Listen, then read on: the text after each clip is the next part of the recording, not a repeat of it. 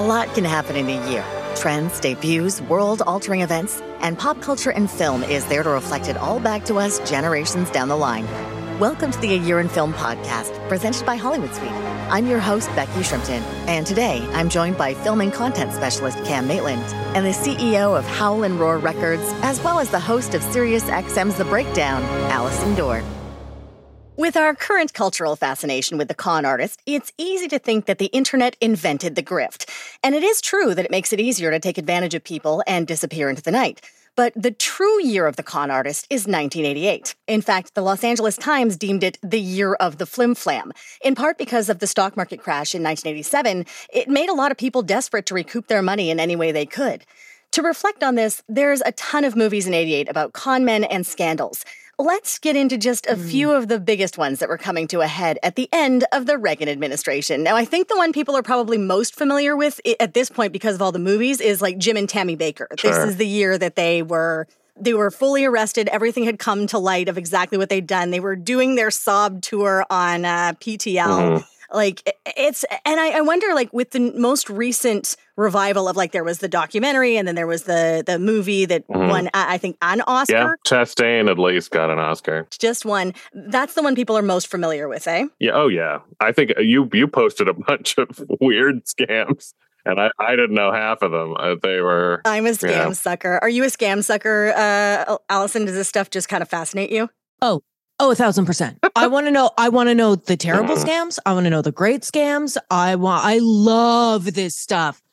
And I think partially because it's so beyond me. I'd love to think I could be a grifter. Couldn't do it. No. In the middle of it, I go, oh God, I'm lying. But I think it is so fascinating to me. And the people that pull it off, what? Yeah.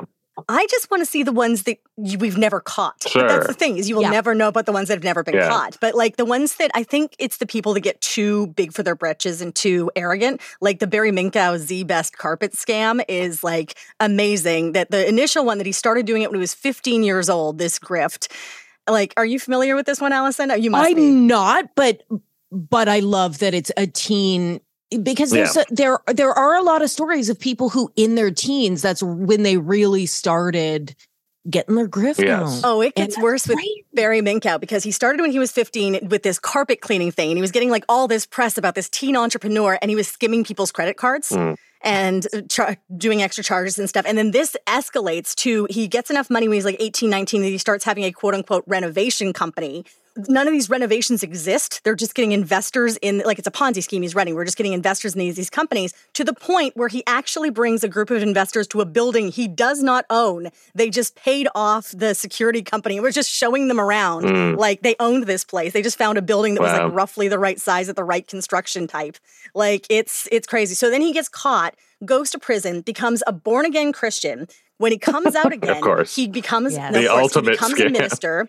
This gets worse. He becomes a minister, and then like Frank Abagnale, he starts being like having his own like scam watch podcast and things. But to have that, he starts extorting companies and shorting companies, being like, I'm going to put you on my scam watch and like just hammers them and brings down their stock value in exchange. And then it's only recently in like last 5 years, they just caught him again. So he's basically a lifelong grifter. It's wild. So that's Barry Minkow. I just found out that Frank Abagnale's story is probably not true. It is not true. And so I went down that whole rabbit hole and going like, oh my God, he's I bought his books. I do think that it's parts of it aren't real. Like parts of it are real, but the jet-setting part isn't. Yeah, the jet-setting and the... People, there's a lot of stuff in there that's a big old lie. And I'm like, I watched that movie and hook, line, and sinker, baby. You got me.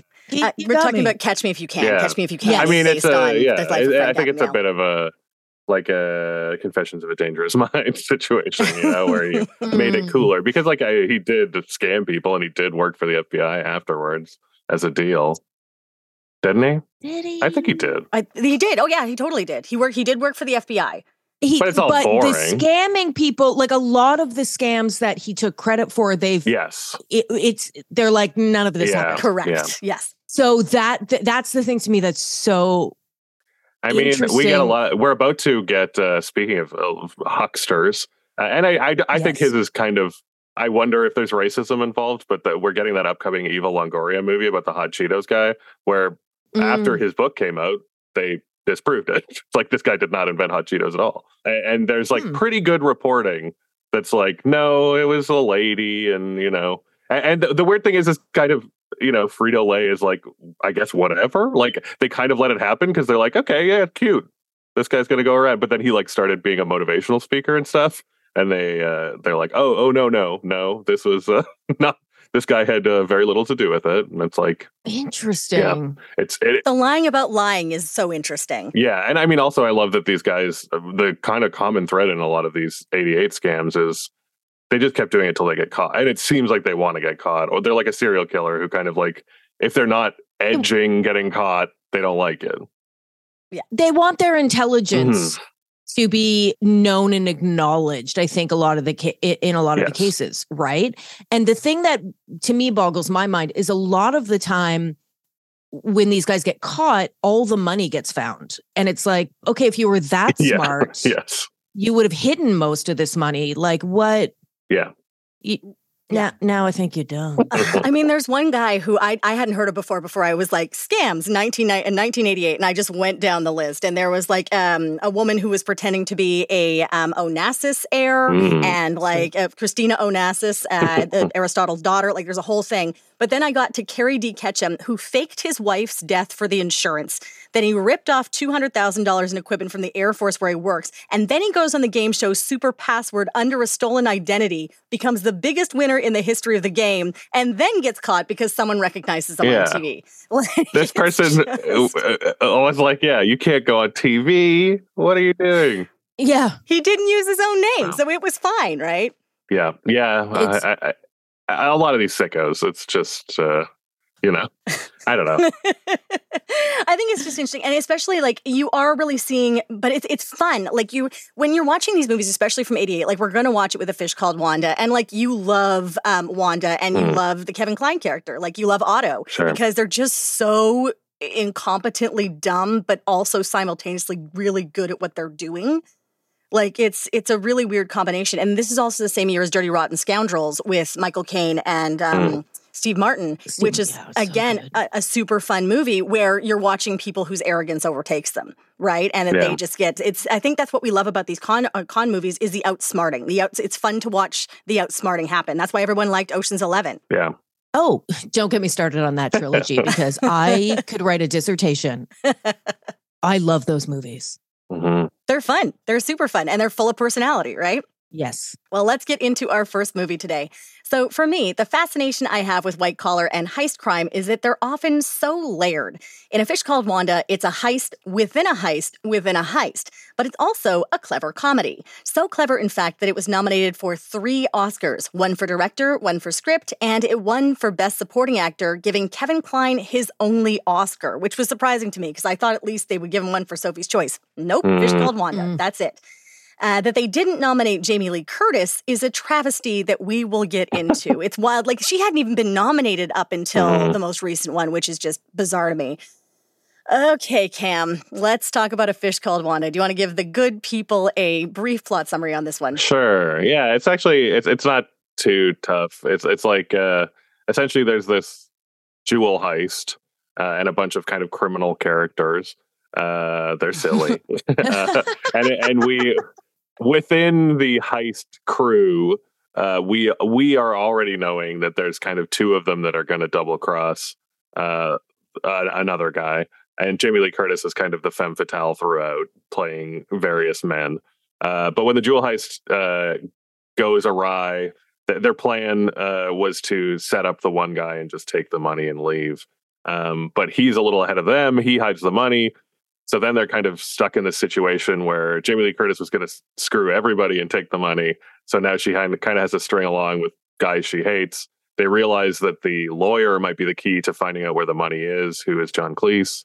And yeah, it's just this kind of push and pull. Michael Palin, also, there's an old lady who was a witness that Michael Palin is trying to kill. Yeah, it's just kind of and then it's like a farce. it ends up being this whole thing where, Jamie Lee Curtis is trying to seduce John Cleese, and all these silly situations happen. That's it. They're just trying to get now, money. There's so many comedies, especially from the 80s, that you are just like, oh, that doesn't hold up. Oh, I wish they hadn't made that joke, et cetera, et cetera. How did this one hold up for you guys in terms of the actual comedy itself? I was thinking about this after I watched it. I don't know that I feel like it doesn't hold up, but I find it less charming. I don't know what it was. I was watching it and I was like, I feel like I don't love this movie anymore.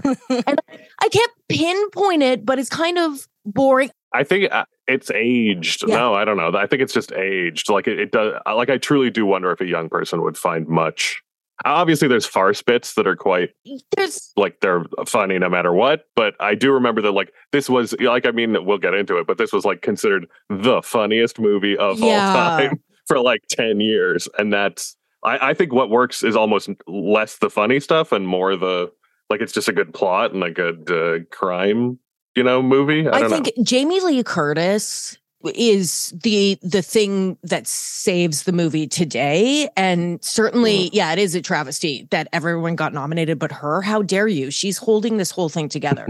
She is so delightful. And what I love about her is, look, she is a very beautiful woman. And yet there's something about her that's so approachable. And she made a career out of being a woman who kind of looks like a soccer mom, but then is very sexy, right?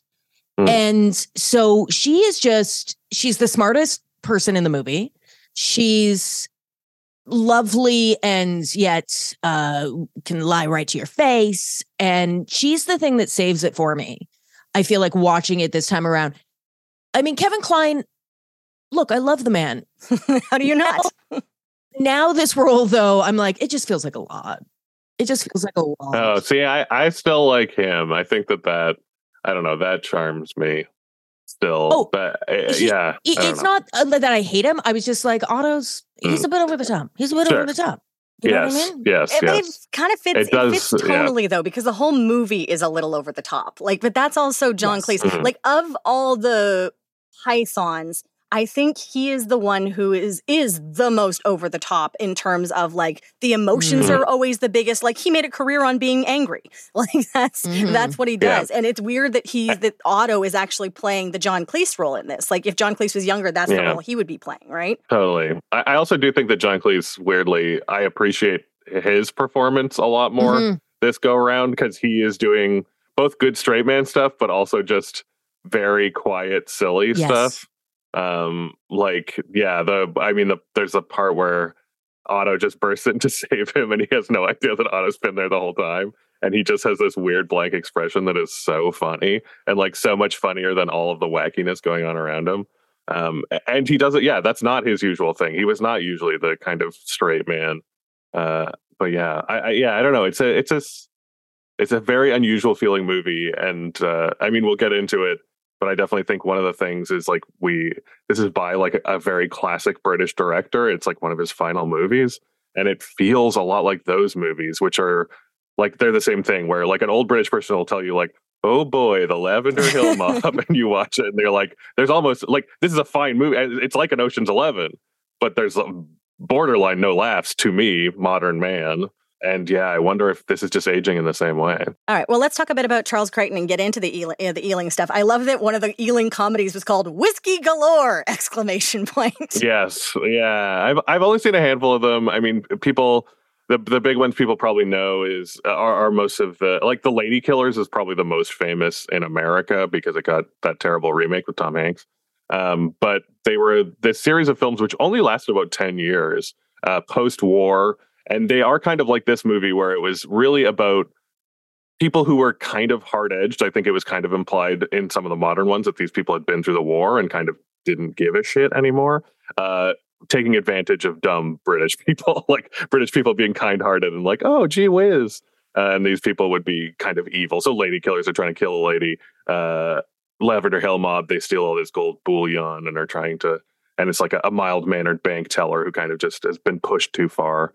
And they all star Alec Guinness, which is again like a thing that by my time I'm like, Obi-Wan, what are you doing? Yeah, exactly. This isn't your thing. But they invented also, like, the weird thing is they were of the time, they were like the Adam Sandler of their time, because a lot of these films starred Alec Guinness in multiple roles with prosthetics and stuff. It's what inspired Peter Sellers to go on to do that, because he's like, his first movie is one of these. So yeah, it's just this weird thing where, again, I can watch them and be like, this is a good movie, but I am not, they were the funniest things at the time. They changed British culture. And the interesting thing is John Cleese, I guess, met Charles Crichton, who directed most of the major ones.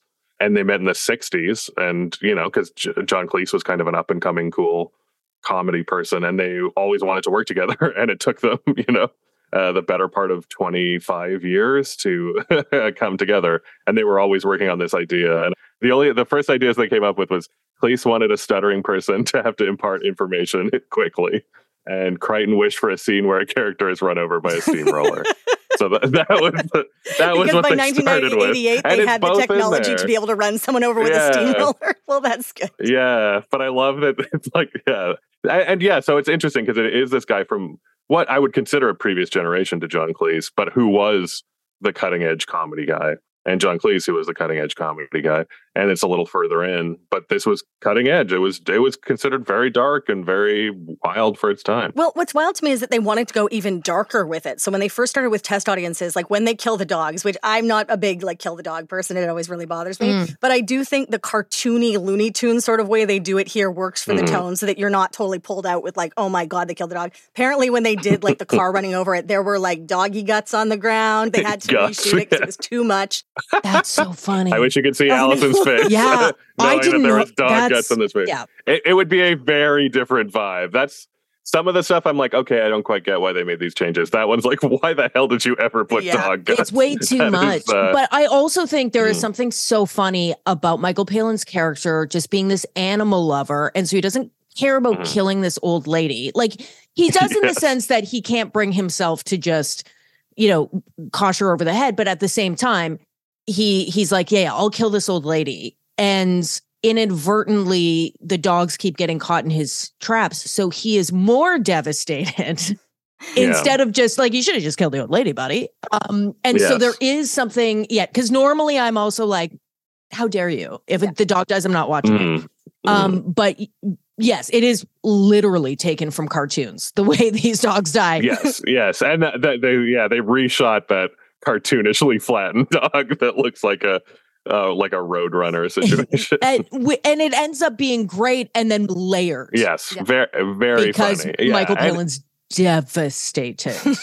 Totally. And that's the other, you can tell from a lot of the talks of the reshoots is they didn't expect audiences to associate with Michael Palin so much. They saw him as a kooky, goofy character, but the fact that audiences liked him and were like, yes, I agree, I also feel this way, kind of baffled them because they were a lot meaner. It's hard to tell what else, but apparently Kevin Kline torturing him was much more extreme, and they had to reshoot a lot of that because people were like, no, we like that guy. That's the guy we like. He's a nice guy, even though he's killing an old lady. Apparently he was suffocating for longer. There was things like that. And it just wasn't as funny. It was more like, ugh. I mean, even now it's still a pretty intense torture scene, but it's so goofy with the chips up the nose. And also we should say that moment was so funny. It literally killed someone. Someone literally died in the theater laughing, watching that scene.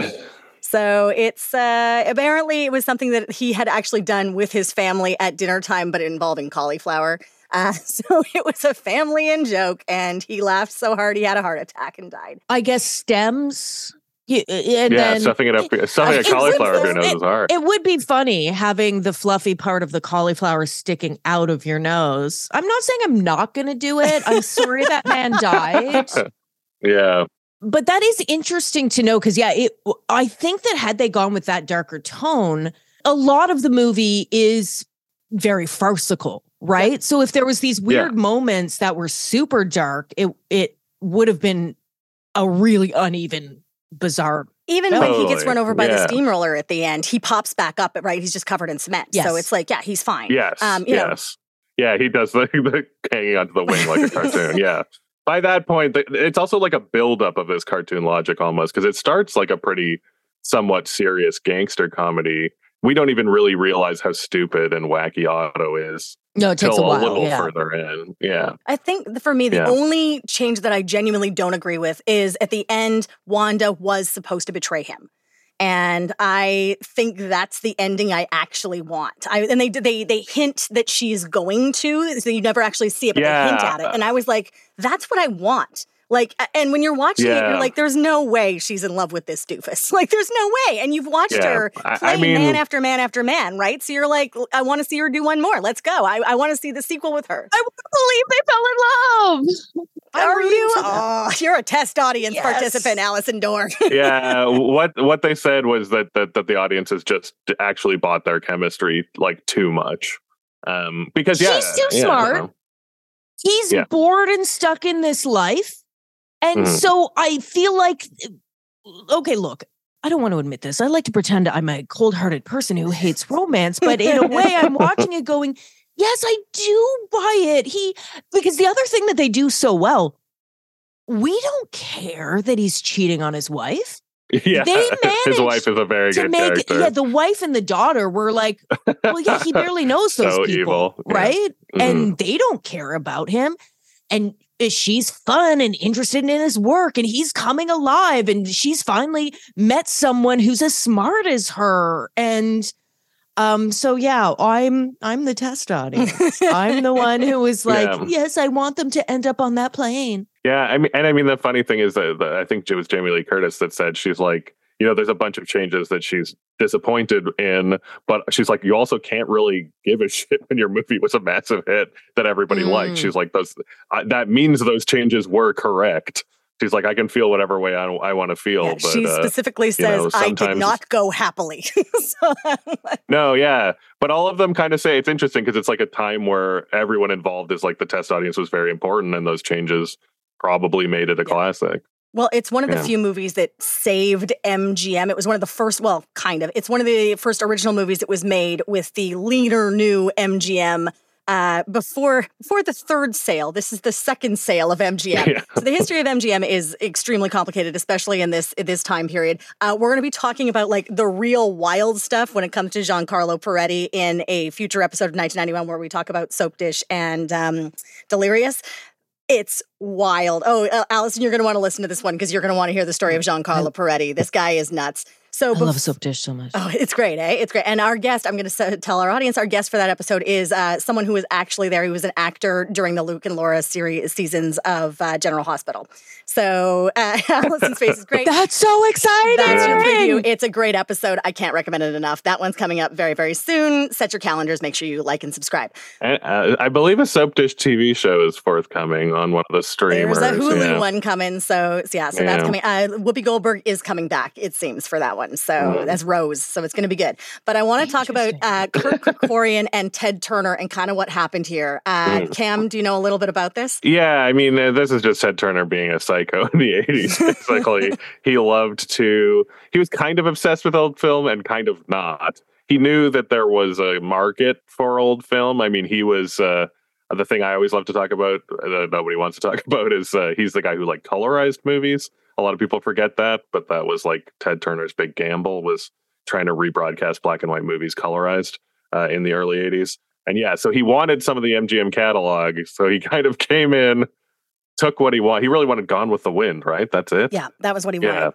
So, but he took a good chunk. Turner classic movies, perhaps you've heard of them.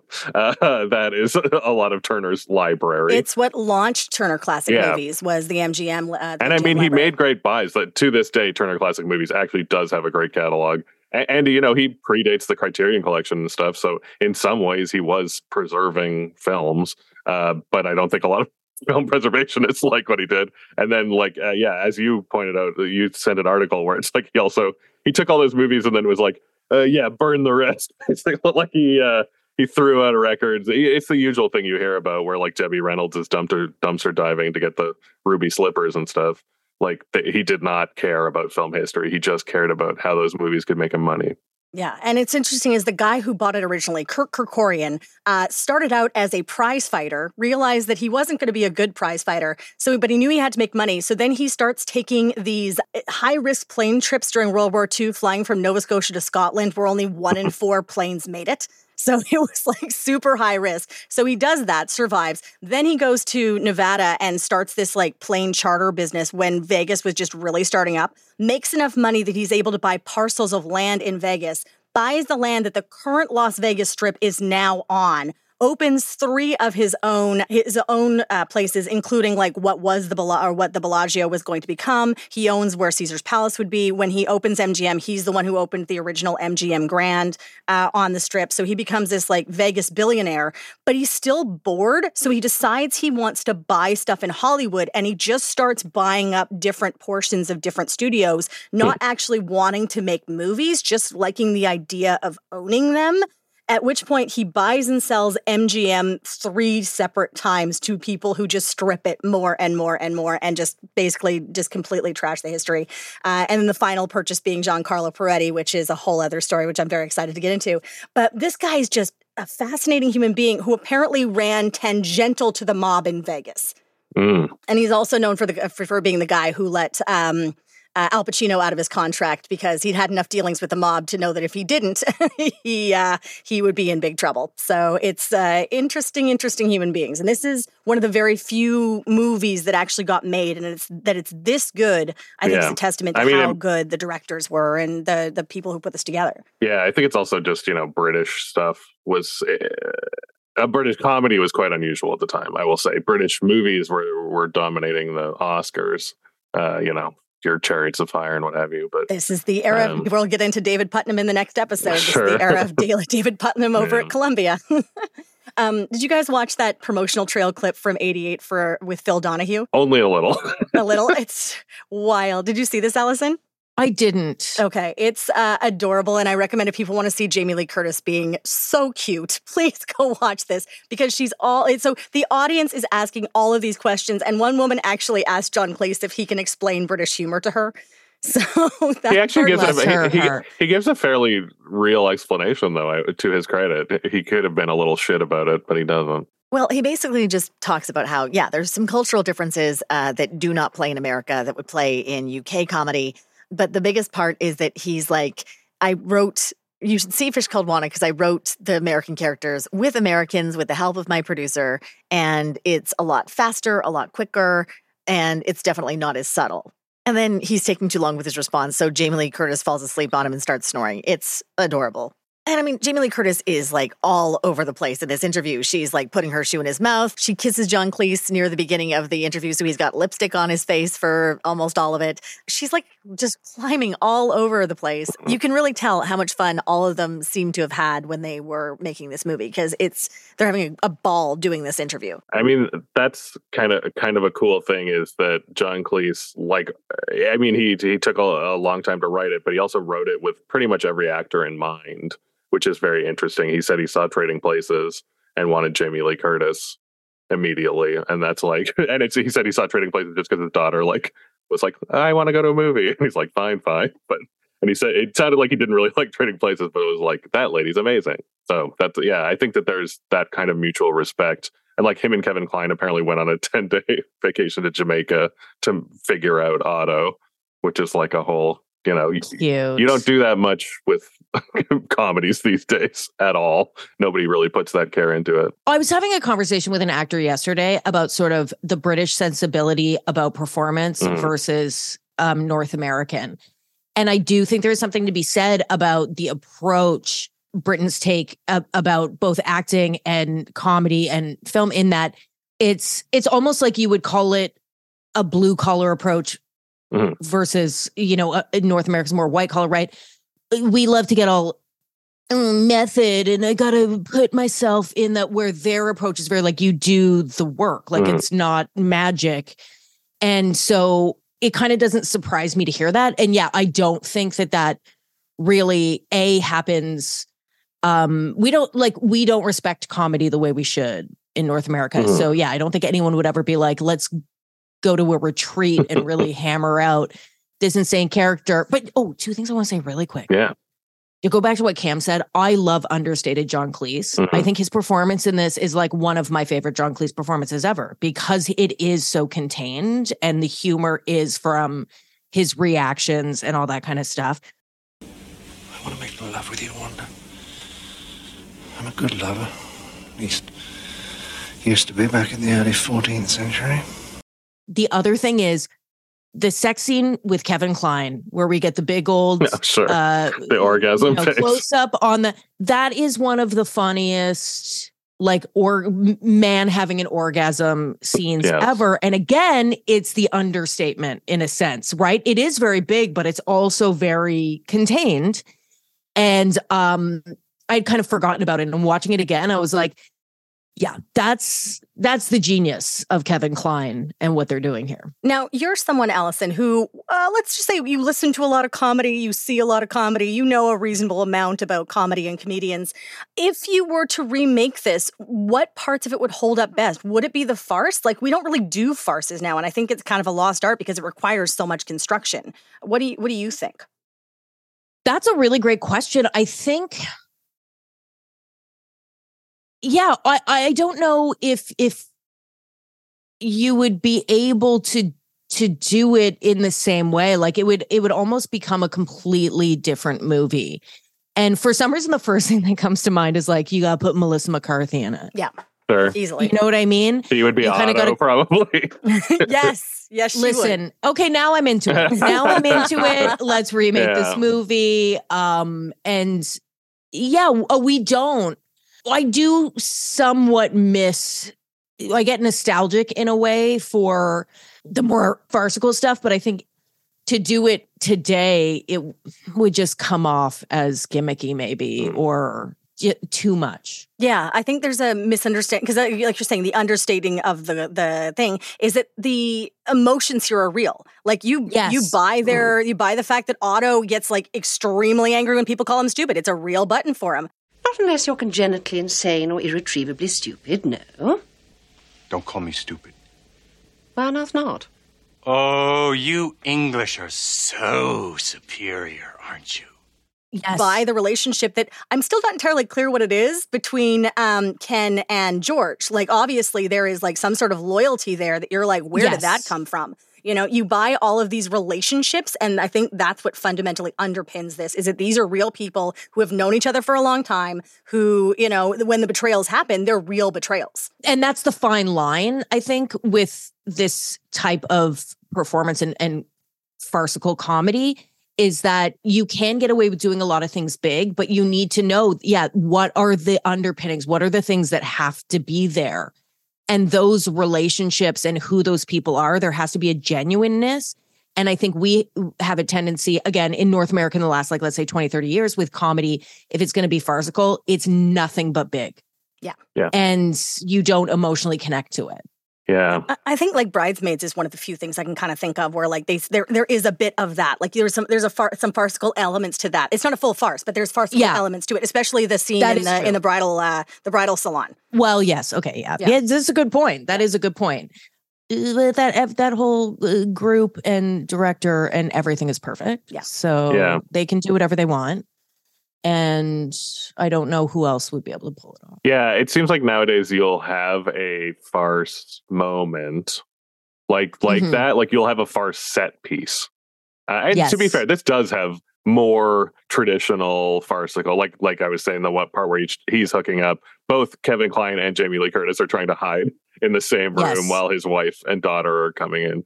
That's like very classic. And I think that kind of set piece might happen, but that still only happens, as you're saying, in like the A tier.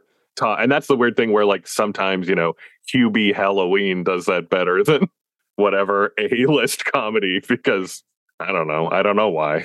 Well, as we're in the final moments here, we should talk about just the constructions where John Cleese literally went and bought little like war figurines to reconstruct how the farce would actually work. Like if this person's here, how does this look? Like that's the level we're talking about here, the workmanship of comedy.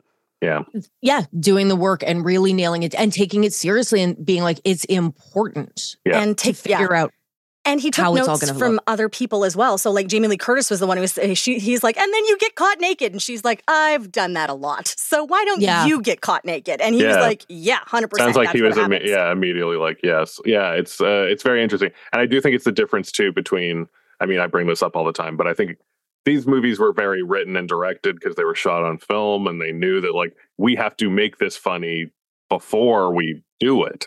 Whereas now I think, digital and improv and Judd Apatow, unfortunately, as much as I loved him at a time, has kind of made it that it's like, we'll figure out the funny on the day. Yeah. Yes. And it's not a funny camera. Like, him hanging out the window, that crazy camera move. They would never do that these days. Because, what did that take? That probably took a day and a half of filming to do a weird camera flip as a dumb gag. But yeah, you'd never do that these days. All right, well, let's make a flip to the dramatic. It's Little Nikita, and that's coming up after the break.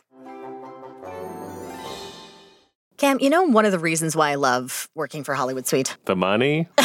The money. The money is obviously number one because I have a very tiny dog who likes very fancy things. Sure. And that costs some cash, let me tell you. I think the biggest thing is that I just love how much care and attention is put into the curation of what goes onto the channel.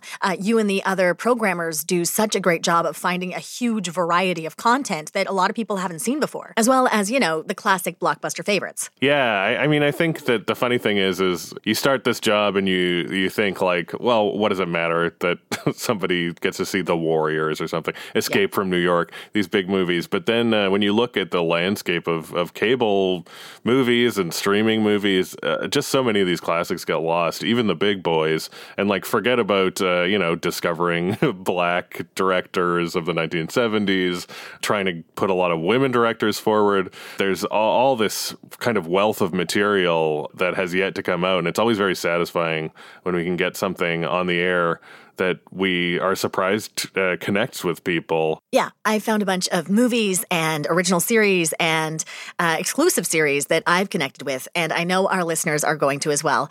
You can subscribe to Hollywood Suite through your TV provider, or you can go to Amazon Prime Channels and you can subscribe through that. That's what I do. And if you want to find out more and have a look at listings, you can check out hollywoodsuite.ca.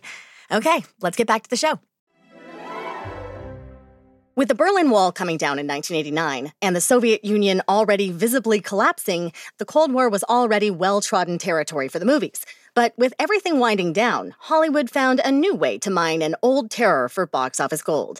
Ebert, in his 1.5-star review, accused the filmmakers of attempting to concoct a cross-generational formula to appeal to both boomers and Gen Xers by buddying up a seasoned Hollywood pro with a young heartthrob with oodles of promise. Sidney Poitier and River Phoenix.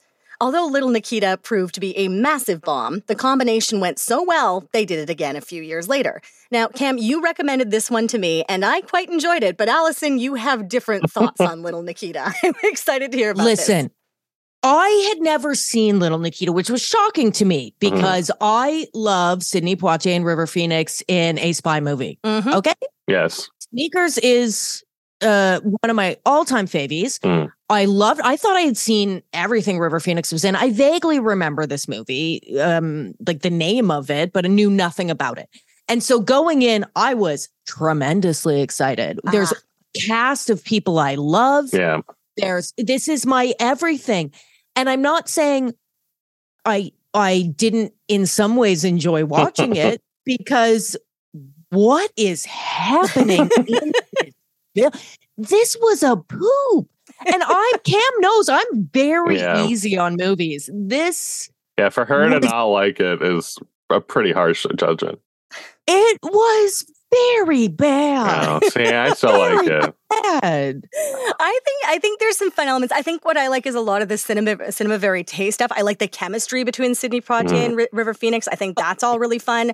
And I always love an attempt at a spy thriller where the person who is the bad guy has a ridiculous name. In this case, Scuba, which does not exactly inspire terror. The worst. And they never fully, they always kind of are like teasing that they're going to tell you why it's scuba and why that's awesome. And it doesn't make any sense. Never. No.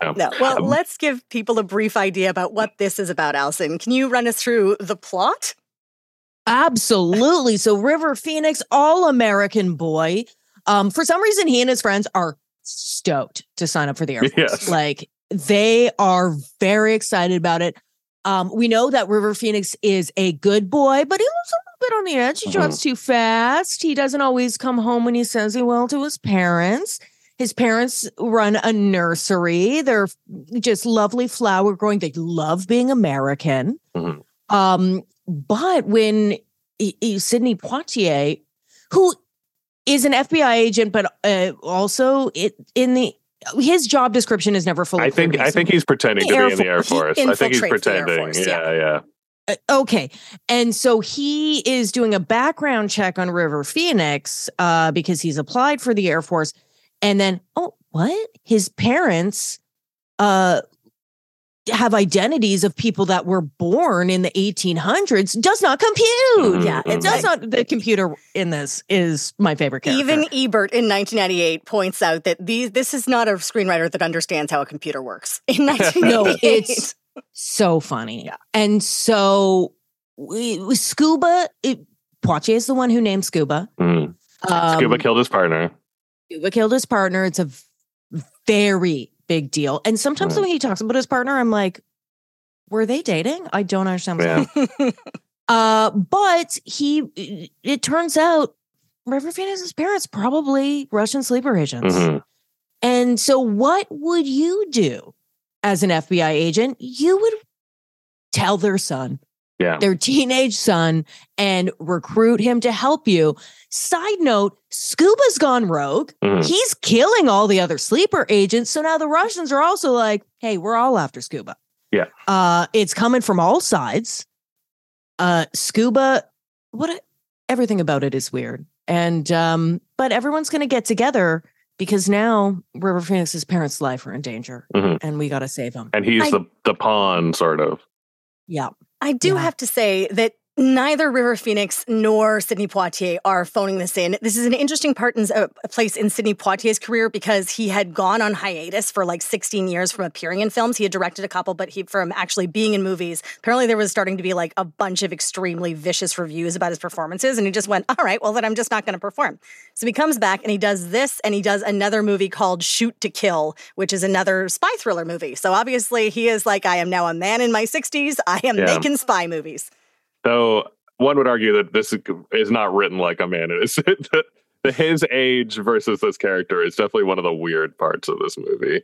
And from everything from him being seducing Loretta Devine, his guidance counselor, to him being super into playing basketball with River Phoenix, it's like, dude, you're kind of an old man. Like he does not play it like what kind of guy about to retire or something, you know? No, I literally had no idea how old he was supposed to be in this movie. It seems like he's like 40, 45 is what he's supposed to be, but this is a man in his 60s. Yeah. Yeah. So it does not compute. I will say this. Everyone, maybe not everyone, most people in this movie, are doing great performances. But the storyline does not fall together in a way that makes sense. We don't really know. I mean, we know Scuba killed his partner, but like, okay, so what happened there? Scuba's killing the sleeper agents because he wants $200,000 from the Russians to not do it. No, I think that he wants something different. He wants like the Russians to apologize because remember they like essentially give him the $200 or $200,000 and he kills the guy and leaves the key. He wants him to apologize. I think he wants to face with the Russian guy who's kind of after him, the handler, Constantine. Yeah, because that's the whole thing. Is like he's offended that Constantine sends an errand boy to give him the money, kind of, you know, the jovial guy on the ferry that gets stabbed. Yes, no, okay. See, this is the other thing. There's a lot of things where I'm like, I don't understand what's happening here. Like people are very invested. You ever seen like Blowout? I think that's the Scuba thing. It's like Scuba's just gone psycho. He doesn't want anything. He's just completely lost it. But yeah, the closest you kind of get is that he wants to be like he wants Constantine. And that's why he's killing the sleeper agents. Okay. But there's no explanation. I don't think Scuba barely talks. I don't even know. Yeah, he has maybe says 5 words. And that guy does look like such a creepy, violent weirdo. And so good for you. I think, there's just so many things about the way I understand Sidney Poitier wanting to use River Phoenix to kind of spy on his parents, but just flat out telling him like, oh, by the way, your parents are Russian sleeper agents. I was like, is that how we do it in spy? I mean, no, his spy stuff doesn't make much sense. I do think that part of the thing is like the reason why he goes after him first is he assumes that they have like raised him to be a Russian super soldier. And then he realizes that the kid has no idea what's going on. And that the parents have essentially defected from Russia. Like the parents aren't even really sleeper agents at this point anymore. And they probably shouldn't have had a kid. Like that seems like that was a mistake that the Russians are using to leverage them. Yes. Yeah. It's very interesting because like you think about where we are sitting in 88 and like they know Russian sleeper agents are probably a thing, but there's really no confirmation that like there's nothing in the news about like sleeper agents being discovered or anything like that. And wildly, it's not even until 2010 where they have that big bust of all these Russian sleeper agents, which is what inspired the Americans, that like they genuinely knew this was like the general public knew this wasn't just a speculation. This was an actual network of Russian sleeper agents. They were waiting to be activated. So it's wild that like the speculation is happening in 88, but we don't really get confirmation until 2010 that, this was happening. Yeah, there's one guy in the 90s that's not quite the same. But yeah, it's interesting. And it's also interesting that like I'm kind of fascinated to know that everyone that they've caught is a Russian. But it's like certainly that means that other places are doing it and getting away with it, right? Like certainly America's doing it in Russia and we probably just don't hear about it. It seems like all we need to do is just find the right FBI agent who will play a game with basketball with us and explain it to us. It'll be fine. What's interesting too is that 1988 was the year Nelson DeMille's book, The Charm School, came out. And The Charm School is about an American in Russia who stumbles upon it's essentially a POW camp, but where the Americans that have been captured, they've built like a little fake America and they're training the sleeper agents to go to the US. And so there must have been a lot of rumors or suspicions and a lot of things coming out at that point in the 80s. Yeah. Because it was a big inspiration for a lot of entertainment. Even the Manchurian Candidate's kind of the original, then that's been around for 20 years. So even in fiction, that idea's been around pre, extreme Soviet rule, I would say. Well, this is a movie that was inherited by David Putnam. And he hated it because he hated just about everything he inherited at Columbia. Fascinating guy. He's the guy who came over from the UK after, you can listen to our episode about this earlier where we talk about it with Vibes. We talk about his love of Vibes and his love of Cyndi Lauper. But he comes in and he decides that he is going to completely change Hollywood. He hates the Hollywood system. He thinks it's a good old boys club. And he only wants weird, unusual stuff that breaks the mold, like, for example, Bugsy Malone or Oscar winner Chariots of Fire. Like, he is there to just bust everything up. He has way more misses than he does hits, but he really just wants to try things out. And this was when he inherited, hated it from the beginning, but he genuinely tried to fix it and then just went, this thing is beyond help. And then they just released it in part because of River Phoenix's popularity. And they knew they would get box office based on River Phoenix. Because at this point, when you think where River Phoenix was in his career, like we are in full heartthrob territory. Yeah. And this year is like him being a Hollywood star with A Night with Jimmy Reardon. And he's actually up against Kevin Kline for the Oscars and running on empty, which is interesting. This is how you know how bad this movie is. This movie cost $15 million to make. It made 1.7, I think, million at the box office. I am the age to be obsessed with River Phoenix. And at this time, are you kidding me?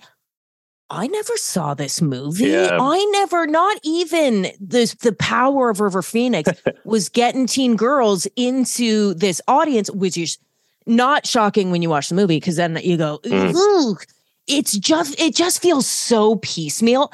And at one point I went, wow, this movie must be really slow paced because I feel like we're still setting up the story and then I look, there was only half an hour left in the movie. Yeah. And I was like, wait, it does seem like they cut stuff out I also do wonder, sometimes there's like handshake deals. One of the weird things about this movie and this year and River Phoenix is that this movie kind of has a lot in common with Running on Empty. Like Running on Empty is about essentially like the child of members of like the Weather Underground and them being fugitives from the law, and him kind of bristling against having to live under what his parents did. So I do wonder, sometimes there's these handshake deals to not really distribute a movie that's kind of the bad version of the movie you're trying to promote. Running on Empty, I know this came out before Running on Empty, but yeah, I do wonder if there's something there. Because I know A Night with Jimmy Reardon, I think, is also pretty, people hate it and got pretty scuttled on release. There's a very weird gap in his, like, he's, for someone who passed away as young as he did, there's like, he's extremely prolific. Like, you look, he's got like 4 to 5 movies every year, but there's a gap in between 86. There's nothing for 87. He's got 4 movies in 86, including both Stand By Me and Mosquito Coast. And then he's got 3 for 88. And then from there on in, he's like basically doing 3 to 4 coming up. He also has an interview for Running on Empty where he says that he learned he could say no to movies in Little Nikita. That he had achieved enough. I mean, you really get that this is basically him, this chunk of, it's like Hollywood trying for him to be a star, which I think would have worked, but he has no interest in it because essentially from here on out, other than his quick cameo in The Last Crusade, he goes straight into indie stuff, basically. Sneakers is the next big one, and that's it. And that's, I think, because he's friends with Poitier, and it's a big deal, and, you know, every actor's in it. But and it's such a fun movie, and he's so cute. Yeah. Oh, and I mean, I guess also, I love you to death, but you do hear this weird thing that him and Kevin Kline were, like, he loved Kevin Kline. Apparently, it's quite cute when Kevin Kline wins the Oscar. He goes crazy because he, like, really wanted Kevin Kline to win the Oscar instead of him. So that's like a charming moment. But yeah, from then on out, it's all, you can tell he's really choosing what he wants to do. Yeah, he's got a very similar kind of path as Johnny Depp. Like when you look at him and Johnny Depp's career, and especially the fact they both wanted to be rock stars, like that was the original goal. Like very, very similar paths, same floppy hair, same swerve in the late 80s, early 90s into the indie world, and just like almost accidental superstars. Like it's really interesting. And I think he might have dropped out harder than just about anybody. Like, I don't know that if he had lived, he would have even stayed an actor his whole time. He was a much stranger person, I think, in a good way, like much more introspective and unusual than I think just about any actor. And I think sometimes you're like, well, you know, Joaquin grew up under the same circumstances. It's like, not really. Joaquin was really a child when they moved to much Hollywood. Younger. And River was basically supporting their family from the age of 5 on. And like, you could tell that he was kind of hating Hollywood. Like those interviews too, because he never really minced words either. He was already starting to really hate the machine a lot. And he also, I mean, they also grew up in that cult, which is very weird.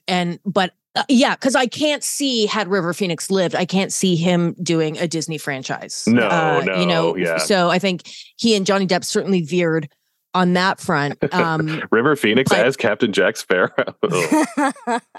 No, he's the one who's in Indiana Jones 5, and there's a time travel machine, and that's what happens. Yeah. He goes back and sees himself.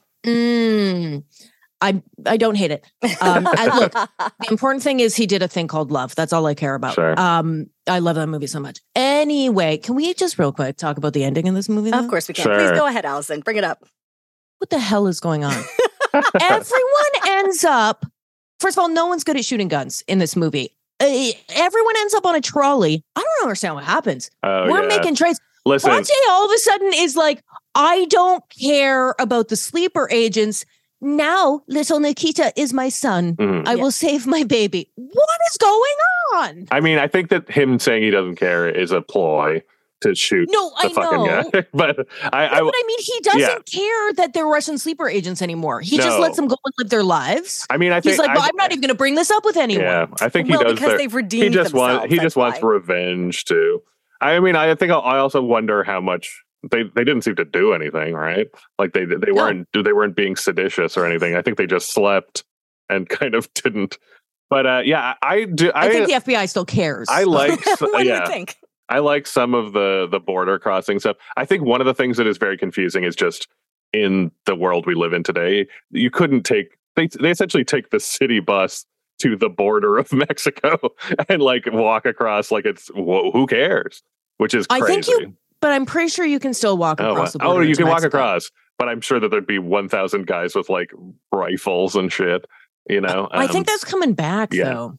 Oh, fair, but I don't think you would get the dead guy across the border. I also don't think. I mean, I think that he's pulling some FBI strings to get the dead guy. I mean, Weekend at Bernie's is what, 86, 87? So it's roughly Speaking the same of thing. great farces, but yeah, I do I like some parts of it, and I do like the fact that like the weird thing is also you kind of forgive Constantine, even though Constantine was creepy and evil, especially towards the end, like threatening to kill River Phoenix's girlfriend and stuff.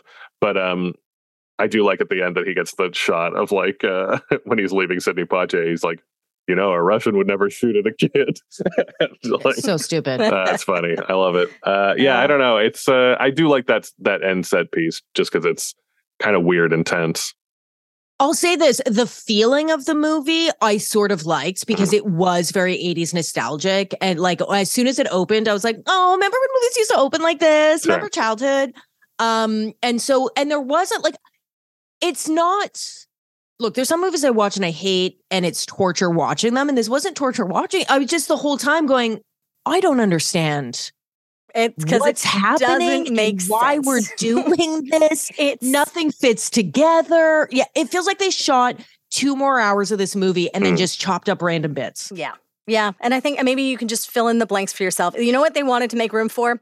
Fangirls who were going to write their own like little Nikita fan fiction. They were going to fill in the gaps about what happens to him afterwards. Yeah. That's what it's there for.